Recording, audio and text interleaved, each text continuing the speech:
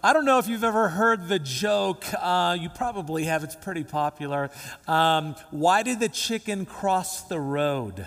You ever heard this? And the answer, to get to the other side, right? It's actually not very funny, you know? It's not a very funny joke. In fact, it might be the worst joke ever told, all right? It might even fit into the category of like a dad joke. You know what I'm saying? This is kind of like one of those, like that category, because you know why dad jokes are funny, right? Because it's apparent. Come on now, I worked on that one. Wow. yeah. So probably, you know, a better way to say the chicken joke would be, why didn't the chicken cross the road? Because he was chicken. So he was chicken. So, all right, I'm done. I lost you with that one. If you're new here, it's not like this all the time. Okay. Anyhow, but listen, at a young age, we all kind of learn how to cross the road, right? Look both ways, hold daddy's hand, and we kind of learn how to cross over to the other side. And like a loving father, God leads us in our life into different places and experiences and teaches us how to, so to speak, hold his hand and to trust him as he leads us to the other side. But sometimes, you know, making that trip, following God to the other side can be quite challenging, quite difficult, I would even say at times. I mean, there are times that, you know, God leads us into places and we're like, hold on a second, before we go, I'm not sure about that. And we kind of question it. It's challenging. In the passage we're going to look at today, we're going to be in Mark chapter 4. In Mark chapter 4, Jesus just finished preaching all day long. I can't imagine. All day long. I mean, full day conference, and Jesus is the only speaker, man. It's an awesome conference. Huge crowd. He's teaching parables, huge crowd is there. The disciples were kind of just starting out with Jesus in ministry, and man, they're like, man, we had thousands on our first night. Man, I can't imagine where Jesus is going to lead us to next, man. He's probably, Peter, man, we're probably going to have like 20,000 people this next time, right? Right, man, this is awesome. Then Thomas chimes in, I doubt it, because that's Thomas, right? So let's just pick up real quick. Mark chapter 4. And verse 35, that day when evening came, he said, this is Jesus, he said to his disciples, let us go over to the other side, There's an other side to every season of our life. You may be dating and you're looking for that other side. You're about to be maybe engaged and maybe married. Perhaps you're married and you're about to be on the other side and you're expecting a child soon. Maybe you're leaving your job and you're about to be on the other side of having a new job. Maybe you're a student and you're going to be graduating soon. Or perhaps you're being led. God is leading you on the other side of something that completely scares you. And so God may be leading you to adopt a child. God may be leading you to give significantly, more than you ever have before. God may be leading you to break up with your boyfriend or your girlfriend. God may be leading you to quit your job and start something brand new. That scares you. He may be asking you to retire, to sell your home and move. He may be leading you to confront a friend or a family member. There are so many other side type scenarios that all of us experience in our life. But regardless, we are all on one side of where God is leading us to next, that other side. But I have to say this, many times, we never follow God to the other side. Many times we kind of refuse to venture out with the Lord. We never want to cross over or make that trip. We kind of just stay right where we are. We stay right here. We kind of remain where we are in our life. And we're kind of stuck. We stay safe and we stay comfortable. So let me illustrate this for you because I think this is important for us to understand. So here's us, okay? We're all really, really skinny, apparently, okay? All right, and there's kind of us on the other side, okay? And when we choose to live what I call the comfortable life, where we never cross over to the other side. God's leading us there, but we're like, nope, no, I'm not going to do that. We feel it, we know it. Here's what ends up happening. Here's what's going on in the life of the believer, life of the Christian. When you're following Jesus, you're like, nah, I'm not going to go there. Okay? We kind of move along and we view God, this is our view of God, never really stays or never really changes. It kind of stays the same. And really our view of ourselves, okay, so this is view of self here. Again, just kind of stays the same. And this is as we move along. The result of living this comfortable life, never wanting to cross over, never wanting to venture out with the Lord. You know you're calling, He's calling you there, but you never want to change. You just remain. I'm good here. I'm good right here. This is safe. This is good. I know this. It's familiar. The result of that, listen, this is a stagnant plateau faith. So stagnant, right? And / plateau faith. This is the result. And so, if you're doing an emoji today, it's just kind of the meh. It's the meh life. And this, I'm going to say, this is where most of us are. This is how most of us, most Americans, Christians, this is where most of us live, is just that comfortable life. You might grow in your knowledge. You might do a few devotions. You might learn a few, sound bites here and there, learn a few Greek words along the way. But for the most part, your faith kind of remains the same. And some people live here for years. That comfortable life. And in this passage in Mark chapter 4, Jesus was telling his disciples, we're going over to the other side. When you look at the context, he's actually instructing, he said, we're going. It wasn't up for discussion, but here was the challenge for the disciples. See, in this context of Mark chapter 4, the other side was Gentile territory. And that's really, in this day, that's really not where good Jewish people go. That's the other side, but that's the other side of the other side, right? That's beyond enemy lines, man. That's way over there. And in addition to that, these disciples, they would have known exactly where they were on the shoreline of the Sea of Galilee. And for them to go from where they were exactly to the other side, they knew exactly, that would have put them in the region of the Gerasenes. That's a cemetery. People don't go there. You're not really allowed to go there. That's not a good place for us to go. And see, for many of us, we make every excuse not to follow where God is leading us. Why? Because it's so uncomfortable. Because it is scary. We don't think we can even do it. No one's ever done this before. And we start talking ourselves out of following Jesus. Because, let's be honest, we actually know full well the cost of what it would take for us to go from where we are to that other side. We actually know what it would cost, and we don't want it. We know that it's going to be painful. So if you're taking notes, listen, write this down. Often the difference between where I am and where God wants me to be is the pain I'm willing to endure. Often the difference between where I am and where God is leading me, where God wants me to be, is the pain, suffering, the uncertainty that I'm willing to endure. So let's keep looking at this. The disciples, the text actually they don't seem to hesitate.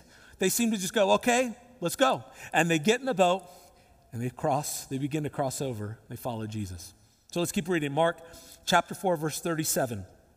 A furious squall came up, and the waves broke over the boat so that it was nearly swamped. Jesus was in the stern, sleeping on a cushion. The disciples woke him and said to him, "Teacher, don't you care if we drown?" Now listen, if the disciples weren't worried about crossing over at this point, they were now, right? They're like, "Oh, this was a bad choice." And Thomas was like, "I told you," right? I mean, they're now in the middle of a storm. I mean, maybe perhaps they felt that this storm was a sign that they made the wrong decision to go to the other side. But the disciples, listen, when they say, "Teacher, don't you care if we drown?" the disciples were making that conclusion that Jesus doesn't really care, listen, while they are in panic. Because that's what panic does. Panic pollutes our perspective. You can't see straight when you're scared. When emotions are high, judgment is low. But let me just be honest with you. I mean, come on, can you blame them? Can you blame them? I mean, here are the disciples. They're in a storm. They're freaking out. They're scared. All because they decided to obey Jesus. They're obeying Jesus, and this is what they get. So yeah, the disciples are a little frustrated that Jesus is asleep on a posturepedic pillow, right? Like, what? And again, like, can you relate to that? I know I can, man. Some of us, we obey and we follow Jesus. And the moment we decide to do that, our obedience is met with resistance. Have you ever been there? Have you ever felt that? Okay, Lord, here am I, make me into new wine, right? We're singing it. You leave church and like, I'm going to do it. And the following day, something happens. The following week, something occurs. And your obedience is all of a sudden met with resistance. You're like, I obeyed you, and now you've obeyed, and you're following Jesus, and now you're in a season, and you are angry with God. Where are you, God? You led me here. You told me I was supposed to do this. Where are you? Don't you care? Why are you silent? Do something. Show me something. Man, I've been there. And if you're taking notes, write this down. It's so key for you to remember. For all of us to remember, it says this: just because Jesus is silent doesn't mean he's absent. You got to know that. You got to know that and understand that. Just because Jesus is silent, it does not mean he is absent. You see, we tend to equate hardship with not of God. You ever realize that in our world today? Man, if it's hard, it's not of God, right? We equate difficulty with must not be God's will then, right? Any kind of difficulty, any kind of resistance, certainly not of God. So what do? We avoid it. We avoid difficulty, hardship, pain. We avoid it at all costs. We throw in the towel, we stop short, we quit, and we live far below our means of what we could ever accomplish for Christ. We refuse to go to the other side because it's just too hard, so we stay comfortable right here. And this stagnant plateau faith life is what you and I feel. It's what you and I experience. The disciples, man, they entered the storm, but something you got to know about the disciples is that they were commercial fishermen. They've been on the sea. They know the waters here. They've been in some storms before. They are nautical navigators. You know what I'm saying? They have a protocol to all these scenarios. So when the storm hits them, suddenly they knew exactly what to do. I got this, Peter, come on now. Like they're there, right? And they're doing it and they're working within all of their strengths and resources. They begin, and once all of their resources and all of their strength and everything they can think of is all ruled out, the only thing they have left is Jesus, right? So really what's happening is they don't cling to Jesus, at least at first. They complain to Jesus. You see, they're relying on their own strengths and to their own strength to survive, right? Until they realize this isn't going to work. So what does that mean? They're not clinging to Jesus. They're complaining to Jesus. So here's this next part here. So we go from the comfortable life, right? I'm good, I'm great, but then you decide, I'm going to obey and follow Jesus, and then the storm hits. You know what I'm saying? You know, so they actually fall into a, right? This is the complaining life. The complaining life. And here's what happens in the complaining life. In the complaining life, your view of God actually begins to decrease as you move along in your complaining life. And in turn, your view of yourself begins to increase. Shoot, man, I should have never been here before, man. We don't need Jesus, right? And what are the results? Your faith life, what happens to it? It begins to shrink. It is the shrinking / plummeting, right? Plummeting faith. And now you're just not happy. This is the shrinking, plummeting faith where you start to have this complaining, Lord, why'd you do this? Teacher, don't you even care? God, don't you care? This complaining mindset. And you might not realize it at first, but you begin to go down that lifestyle.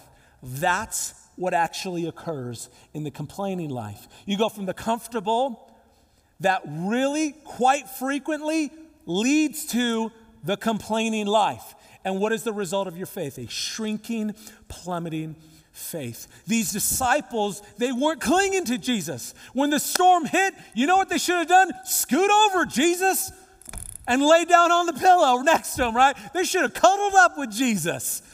The storm hit, I don't know what you guys are doing. Come here, I'll be the big spoon, right? Like whatever. That's what they should have done, but they didn't cling to Jesus. They complained to Jesus. So if you're taking notes, write this down. Who you cling to in your crisis is your Christ. Who you cling to, whatever that is, whoever that is, in your crisis is actually your Christ. And we cling to so many other things. And we look to it to save us, but it won't.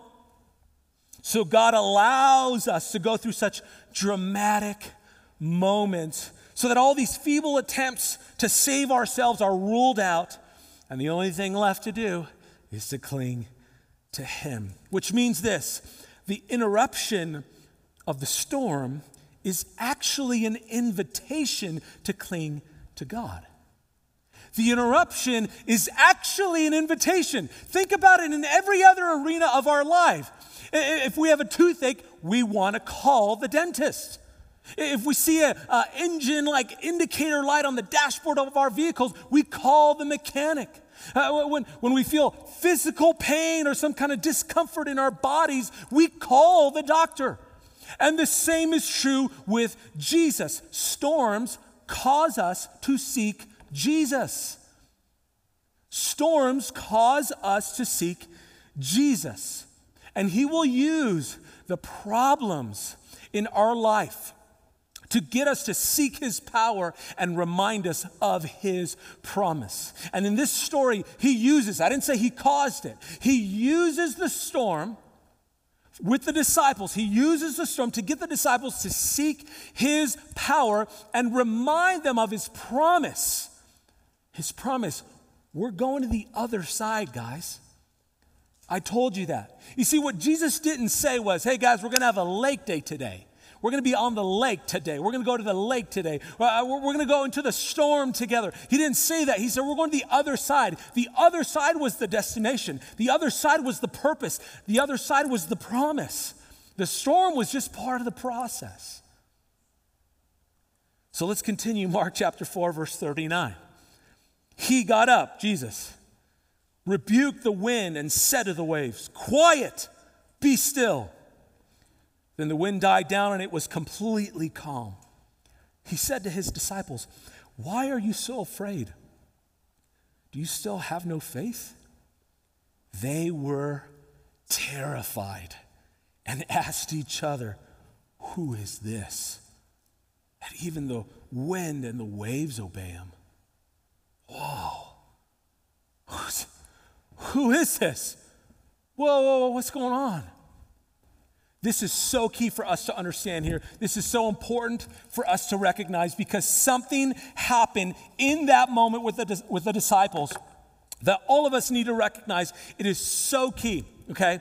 In that moment with the disciples, their view of God significantly increased. Significantly increased. So much so that it actually terrified them. Whoa, hold on. Did he just do that? Did you see that? You taking notes? What? It terrified them.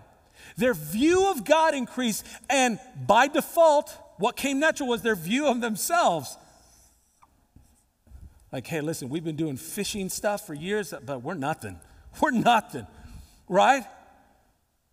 And what resulted in that? Their faith, oh man, in that moment, skyrockets. What is this? This is the Christ life.